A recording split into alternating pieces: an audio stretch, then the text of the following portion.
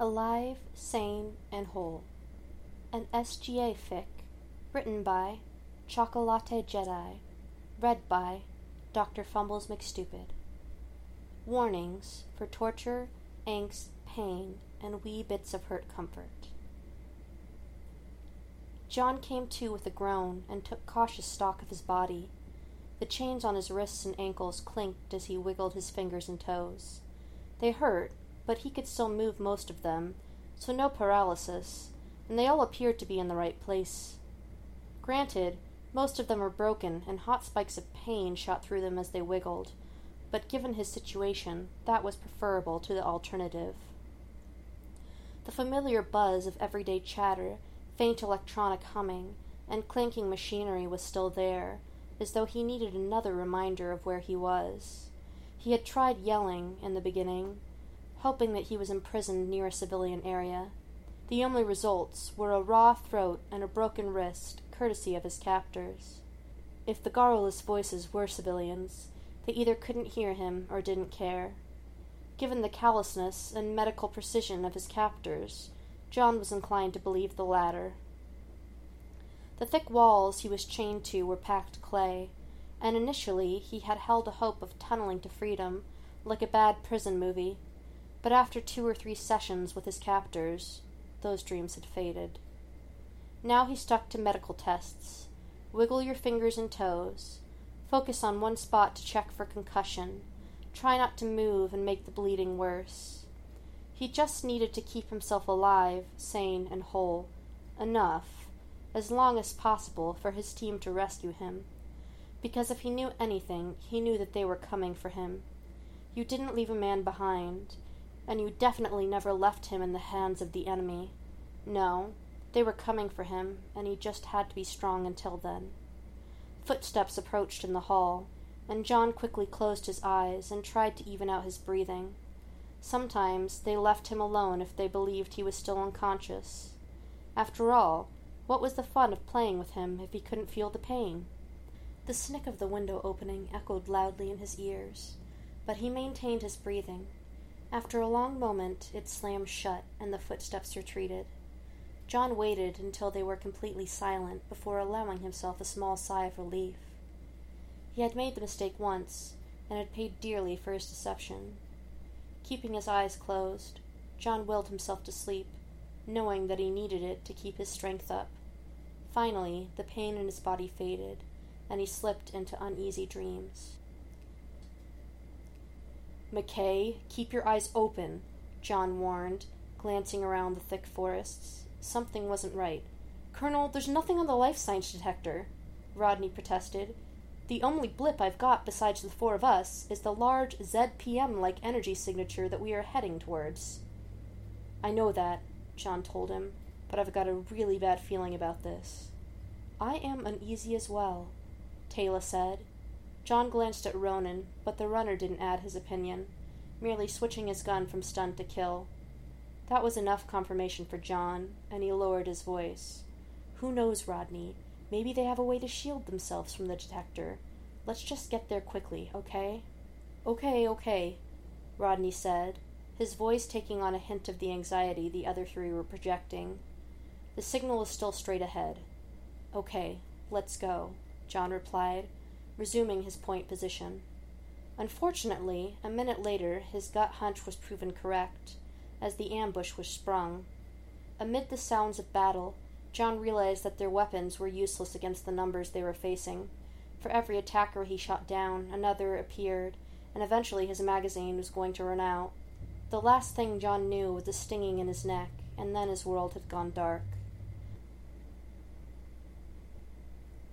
When he woke, John found himself back on the cold metal table in their so-called confessions room.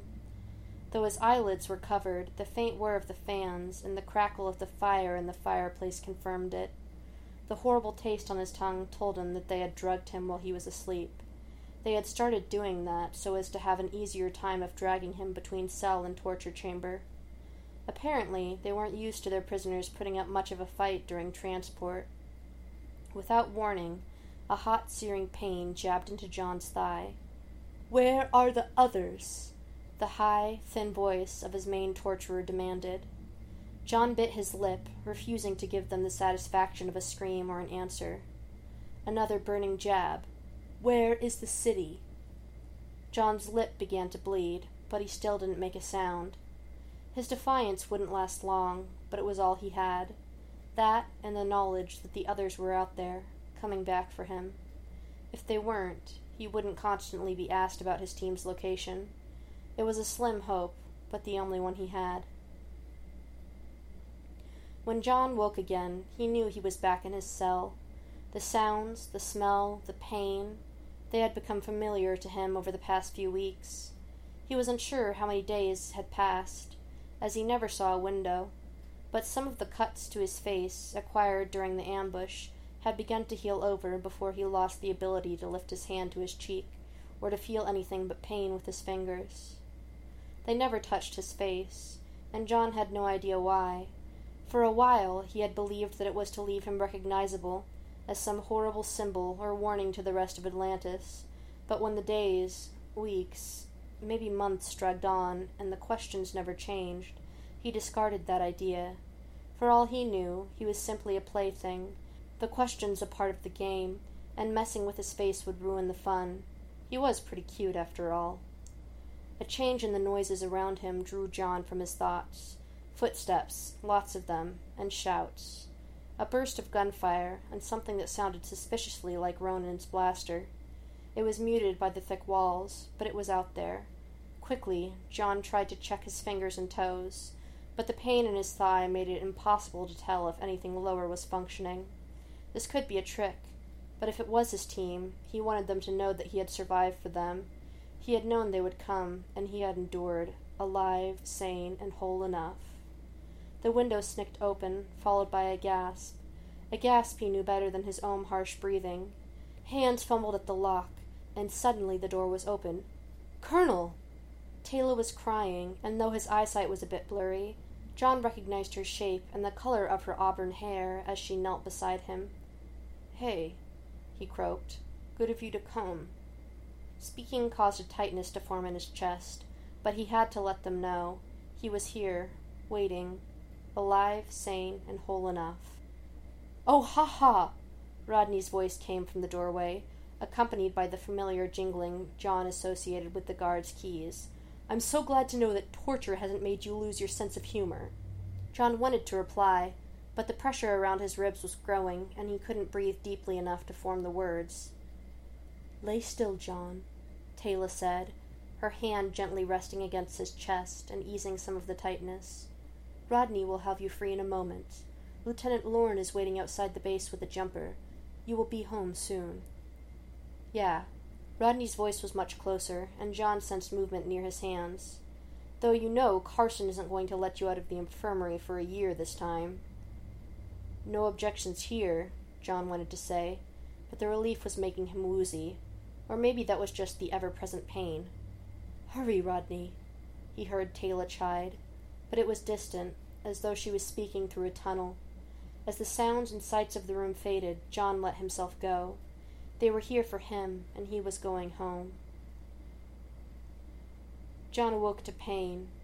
Pain, a familiar clay ceiling, and the buzz of voices and machinery beyond the walls.